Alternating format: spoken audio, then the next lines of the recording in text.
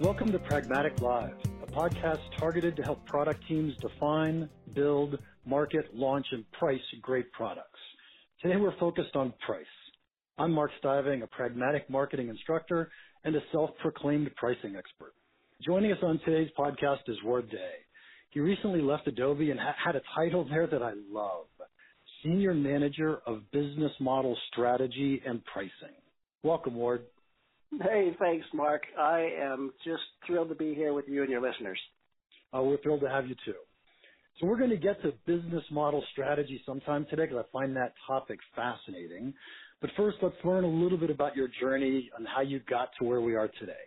You started out in finance. How did you make the transition to pricing?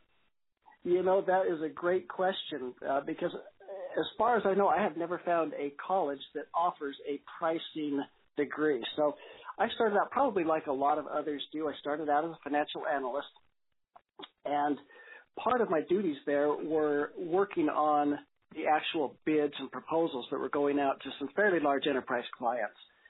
And we considered that to be a pricing role. So what I was doing was looking at the prices that they were charging, the services, et cetera, making sure that we were hitting the margin targets and the revenue targets that we had as a company for each of those customers. And that kind of morphed into this more defined focus on the prices that we were charging. And I found that I really thought that was great. I loved that a lot more than I did the accounting side or the other analysis that I was doing that was more accounting related. And so I just began focusing all of my efforts in my career on that, and then I just went from there and went through a number of different industries doing just pricing, and I just love pricing still. I'm completely with you. Pricing is a fascinating topic, and there aren't very many of us that do it, so it surprises me more people don't get into the field. Oh, absolutely. You know, it's one of the areas that has such an immediate impact on the bottom line. I mean, when you make a pricing decision, you're seeing the results of that decision right away on the company's bottom line. You can see whether you've done well, whether you've done poorly. That's always exciting. I love that. Yeah, absolutely. Okay, so you've been in pricing most of your career, and we're talking to product teams now, product managers, product marketers. What's your typical interaction with product teams as you did that career? I don't know how you can be successful in pricing without being completely tied into those teams. And one of the things that I've done over the past few companies that I've worked at is as soon as I get there, if it's not already in place, I'll put together what I call a pricing leadership board. Some people call it pricing committees, et cetera. But this is a chance for team members and leaders of different areas such as product management, marketing, finance, legal, operations, et cetera, to get together to talk about what it is we're trying to take to market and make sure that everybody is absolutely on the same page. I mean, you find sometimes you can have an absolutely phenomenal idea on a business model and how we want to price this to our customers, how we want to bill it, et cetera. And then you find out from your operations folks, hey, you know what, that's a great idea, but technologically we can't support that. Or you can find out from your marketing folks, boy, that's a great idea, Ward, I love that, but that really doesn't support the strategy we were thinking of for this particular product. So it is absolutely crucial, if you're going to do a great job in pricing, to be absolutely closely tied in with those teams. Yeah, I agree. We've seen pricing councils work in a lot of different places because you get the high-level departments, high-level people in each of those departments together, and you're hearing all the feedback, all the issues. Now, you didn't mention sales. Can I ask, was sales involved? Sales typically didn't want to be involved. We would invite them, but, they're usually so dang busy that they just would say, let us know what you decide, and then provide us training on it. But I don't want to discourage anybody from inviting sales to the table because they should be invited. Yeah, I always had sales invited, and I let people show up if they wanted to, and as long as we're adding value to them, they'll show up. Yeah, you're right. Excellent. Okay, and so now day-to-day, how are you working with product teams? So one of the things I find most interesting is when I was actually a pricer, I rarely set prices, which seems unusual. What do you do every day? Yeah, that is a great question, Mark. So I have found the very same thing. And really setting a price, the way that I see it, is a very collaborative process. I found that if I could insert myself or get together with the product marketing and product management teams very, very early on in the process, when they're just thinking about a new product or a new service, that allowed me to work very closely with them to define what kind of functionality are we trying to take to our customers right now? What kind of value does that have? What are our customers actually asking for? What is the next best competitive option that they have? When we start asking questions like that collaboratively, that allows us to not only be on the same page as we're starting to take this to market, but it allows us to really be asking the right questions and having people that have different viewpoints on that being able to provide those answers. So when I do pricing, it's very closely tied in with those teams. And generally what I'll do is, as I've got an idea of how we're going to take this to market, I will start modeling out different ways to price it and price points, and then share that with those teams to make sure that really what we're modeling and what we're trying to come up with here really does match the strategy that we have for that product or service. Yeah, excellent. I find that the product teams, they're the ones who know the value of the product. Certainly as pricers, we don't know that. And so we have to have that information to set a price. Yeah, I mean, they're absolutely the ones that are closest to the customers. They're hearing all of the feedback. They know what their customers are asking for. They know what the market is doing. You know, as a pricer, we can be pretty involved and pretty well versed in some of that, but we're never going to be as close to it as those product people are. Absolutely. Did you find that the more you worked with your product teams, the more they understood pricing and what it could do for them, that it actually changed the types of products that they put out? Oh, you bet. You bet. In fact, we would have discussions all the time where they would throw out different ideas about how to price a particular product. And then I could just sit down with them and say, listen, here's some things that we ought to consider. I really like this that you're talking about, but the suggestion that you're making about the model or the way that we actually price and bill that doesn't necessarily make sense in my mind for this reason or that. And so that's exactly what I found, Mark. Yeah, I always found that as well. And the more you work with product teams on price, the more they understand how their customers perceive value and what types of things they should be building. Yeah, I mean, yeah, I'm glad you brought that up. I wanted to even say a little bit more about that. And that is when you can start showing them how they can build value into the product, or conversely, the value that their product has that they might not even have seen, but when you begin making that known, especially to your sales teams, and they can begin using that when they're having conversations with their customers. So your product teams begin seeing this focus on value. It's a change of mindset in some cases to where, you know, before they may very well have just been reacting to customers saying, I really want this functionality. But now, as they react to that, they're saying, well, how much value does that functionality have? You know, in some cases, that functionality may actually cost more than you're going to be paid by your customers for it, and it's just not worth it to provide that. In other cases, you're thinking about it and thinking, you know what? That really has a lot more value, or if I add this additional functionality to what we were thinking about, that adds so much more value that we can really charge a more premium price for that. They just get a different mindset as they are developing these products. Exactly. And then they start thinking about who's willing to pay for it, and are we making that person satisfied or happy? I think it's amazing when product people start to understand and think in the pricing terms that we think in all the time. Yeah, exactly what I found. Okay, so you hinted at this. It's in your title. Let's talk about business model strategy. I Okay. find this topic fascinating. So first off, what did you do? You're at Adobe. You're in charge of business model strategy. What does that mean? Yeah, that is a terrific question. So let me take you back a little bit to give you some context. So most people, I think, that are listening are familiar with Adobe. Everybody's heard of Adobe. And Adobe, like most software companies, started out with a perpetual type of licensing model.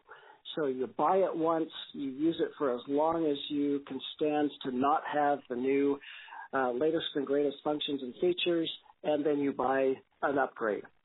And so over time, Adobe realized that there was an opportunity to really serve the customers better and at the same time provide an ongoing income stream that you could count on every year through a subscription model. And so they decided to develop a pricing team, which had been in the past kind of loosey-goosey. And so what they did was they took one of the best vice presidents of product management that they had and asked him to put together a team that would be dedicated specifically to pricing and to business model strategy.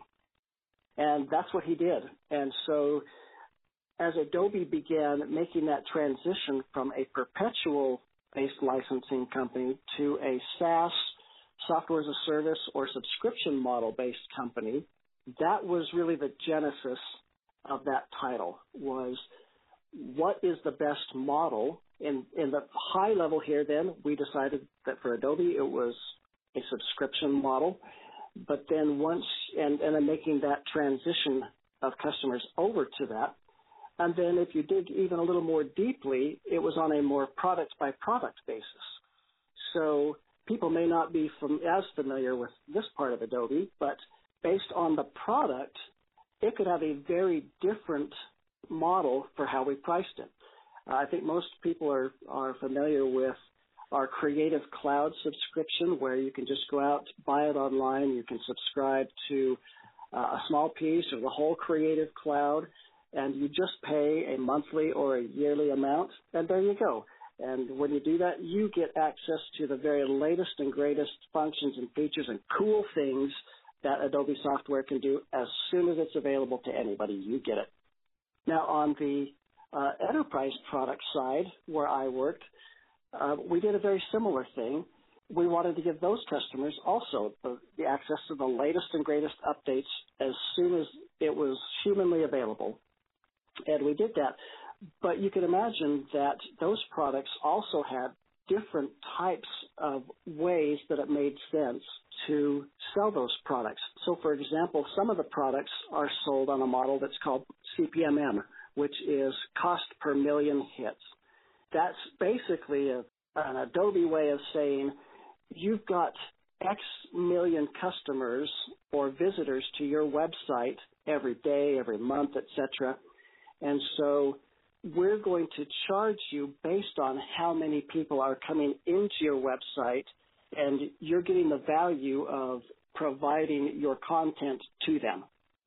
So that was one way with CPMM. It could be users, it could be any number of things, but that was what it meant for Adobe was business model strategy is all about what model for pricing that and getting it out to the market makes the most sense from the standpoint of the customers. It had to be something that the customers can, number one, they can understand it. It makes sense to them that it's priced that way. They can tie value into it. They can say, hey, I can easily see the value that I'm getting when I buy it this way. It's something that technologically, as a company, we were able to bill in that way, et cetera. So that's probably a long way to answer it, but that's really what business model strategy was all about at Adobe. That was awesome. I want to try to summarize that, and then you tell me if I'm wrong, or please clarify this. You bet. First off, when I think of business model strategy and when I listen to what you just said, I think in terms of what are we going to charge for. And, yes. and that's a big issue in software. In hardware, it's rarely an issue because we charge for the hardware. But in software, there's so many different things we can choose to charge for. And so that's what you're struggling with. And then what I heard you say was that I want to charge based on user simplicity, so users understand it, Right. and then where users get value from it. That's exactly right. Okay. Were there any other considerations? Oh, definitely. You know, I can't spend all day on here as much as I would like to, but yeah, I mean, we took a lot of different things into consideration there, you know, but in its basic form, yes, that's it, and it had to be also something that customers could easily pay for. You know, they've got a billing department, they're going to be invoiced, they've got to pay for it somehow. Is the way that we want to charge something that they can actually pay for? Mm. And so, you know, that was another one of the important considerations. I'm sure there were tons of considerations, but that's such a fascinating problem. What are we going to charge for? Because every software company deals with this nowadays. Every software company in the SaaS world. Oh, absolutely.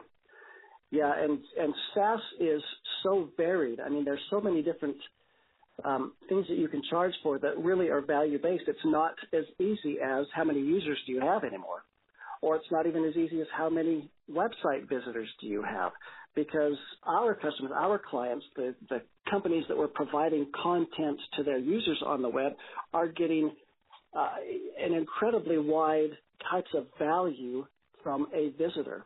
You know, it can be a visitor that's just coming in to look at, you know, their bank account information, and that's all they care about. There's really no more value to that end customer. Or it can be somebody who is coming into an online streaming movie or sporting type of videos. I mean, again, a user, an end user, a person who's on their computer, on their tablet, their phone, accessing a company's website, they're going to get vastly different value out of the content depending on what that content is and why they're there. And so as a good pricing person, as a good product manager or marketing person, you really want to provide content that's valuable, and you want to get paid for the value of that content. So there's where the real trickiness of putting a good business model or pricing model around that comes in. Yeah, I would find that job fascinating, only because I've always been trying to get my head around all of these different issues that are involved in making this decision on business models. Yeah. And since you've lived it, you now have way more experience. I think that's fascinating. It is a fascinating job, no doubt about it. There's never a dull moment. Yes.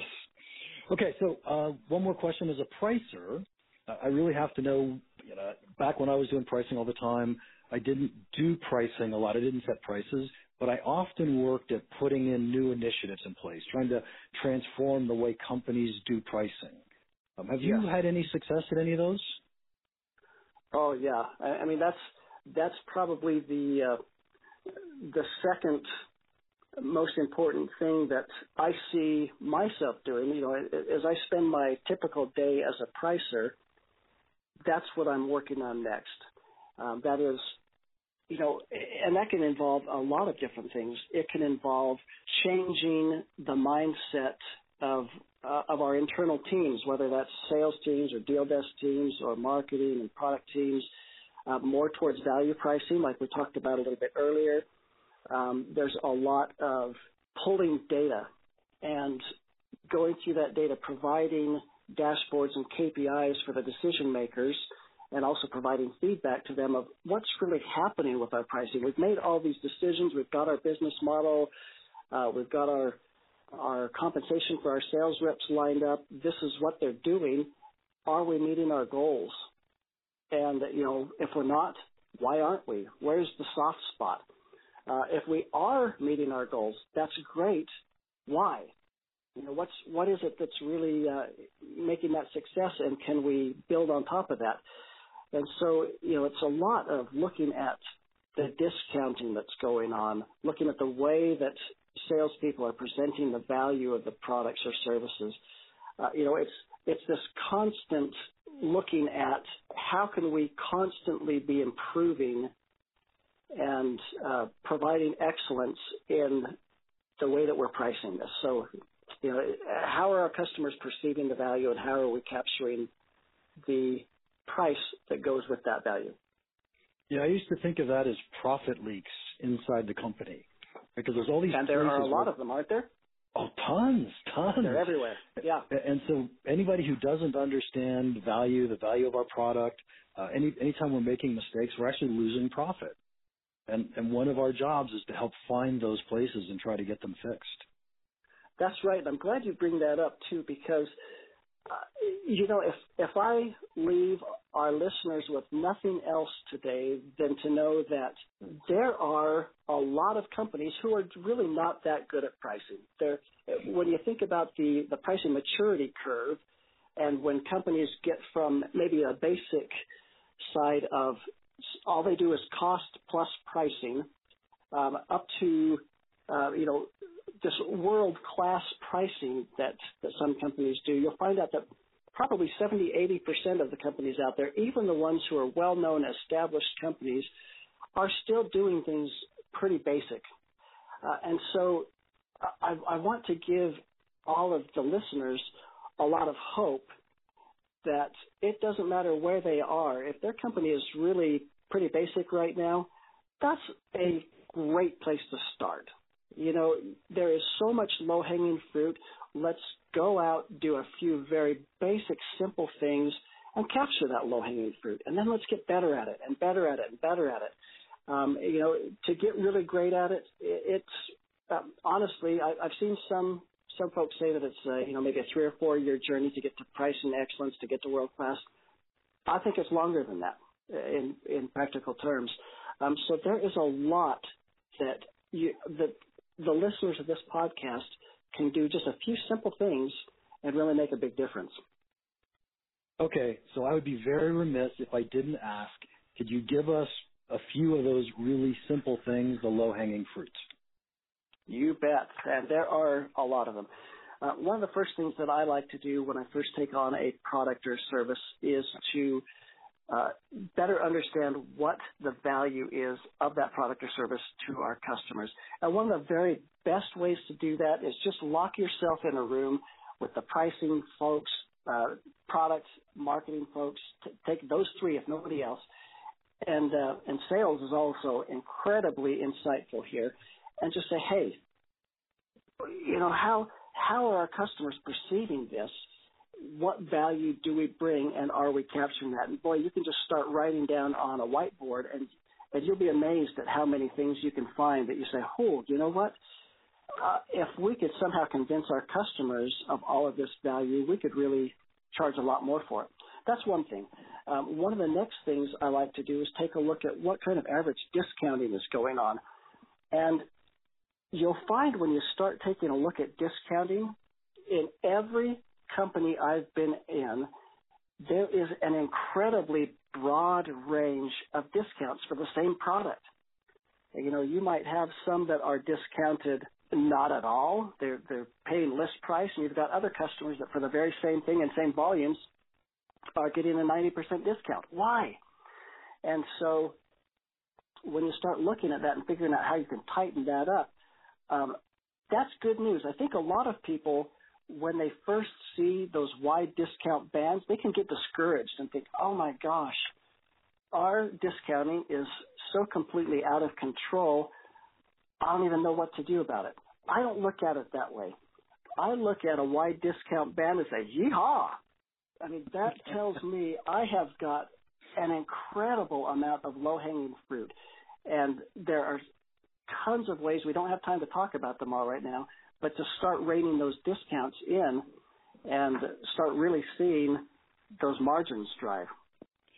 So I have to jump in here because I love this concept of looking through discounting behavior in our company. Now, I don't object to broad dispersions of discounting behavior if it makes sense. Because discounting is a great way for us to do price segmentation, charging different customers different prices, if it makes sense.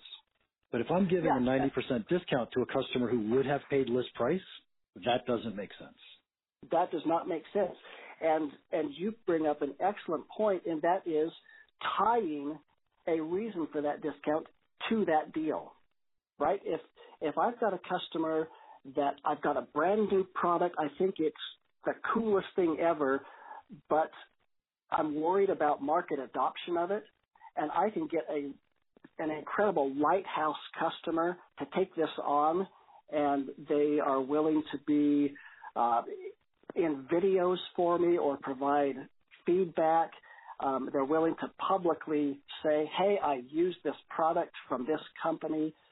A 90% discount for them might be money well spent, but never is that going to be well spent just to get a deal in the door where a customer doesn't provide anything else of value.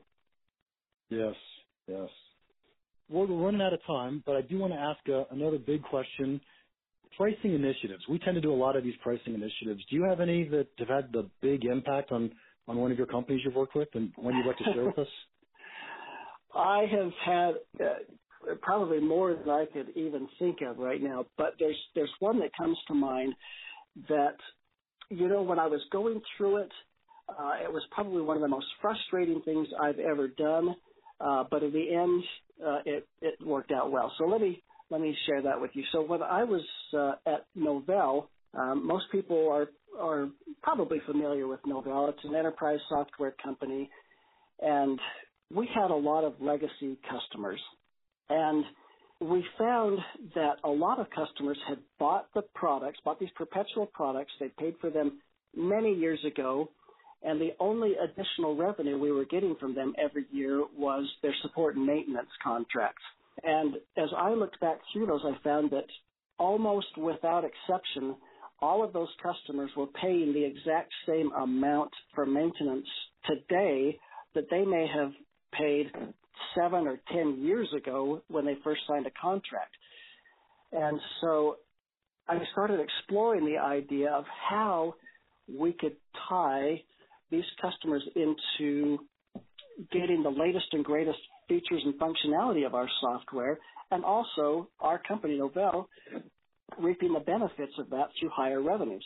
And it made perfect sense to me that we moved to a subscription model. And so I began evangelizing that with the senior leadership, saying, listen, if we can make the move to this subscription model, it is an absolute win for everybody. We're going to make a lot more revenue than we're getting from these legacy customers, and our customers are going to have access to the latest and greatest features and functionality right now. And not only that, but Novell is going to have this ongoing revenue stream that they can count on every year. It doesn't spike when the company or when the customer buys their perpetual software and then tail way off for many years after that. And so I had some level of interest in that, but it wasn't as high as I was hoping. So I began to model that and said, listen, this is what kind of revenues we can expect over time if we start moving to this model. And with that, I started getting a little more interest. And I said, okay, I'll tell you what, let's go ahead and do that. We're on board with that. Let's test it out and see how it works. And so we produced a subscription version of one of our products. And it was one of our major products. So I got that on the price list. And I said, now listen, guys, before we can really roll this out and be successful, you have to know that we have to change our sales reps' compensation model for these subscription products, because the way that they were originally compensated was they got paid on the first year's revenue from that sale. Now, with a subscription model, of course, the first year's amount is going to be much less because they're going to be paying a lower amount, but they're going to be paying that lower steady amount every year from here on out.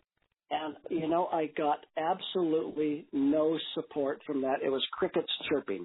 And as you can imagine, when we started doing our quarterly reports and looking at the numbers that came in, we didn't sell hardly any of those subscription models.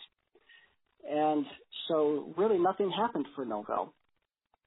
Now, right about that same exact time, Adobe called me, and they said, hey, we've got this opportunity. We think you might be a good fit for it. Would you be interested in taking a look? I said, yeah, absolutely. I'll take a look at that. And during the conversation, they told me, listen, we have really been looking hard at moving from a perpetual licensing model to a subscription pricing model. Do you know anything about that? And I said, do I know anything about that? Let me tell you. And so, their eyes lit up, my eyes lit up, and we decided it was a match made in heaven. And so I made the jump over to Adobe, and, Adobe has done incredibly well with that model. Okay, but the important question is, did Adobe change the sales compensation to make it successful?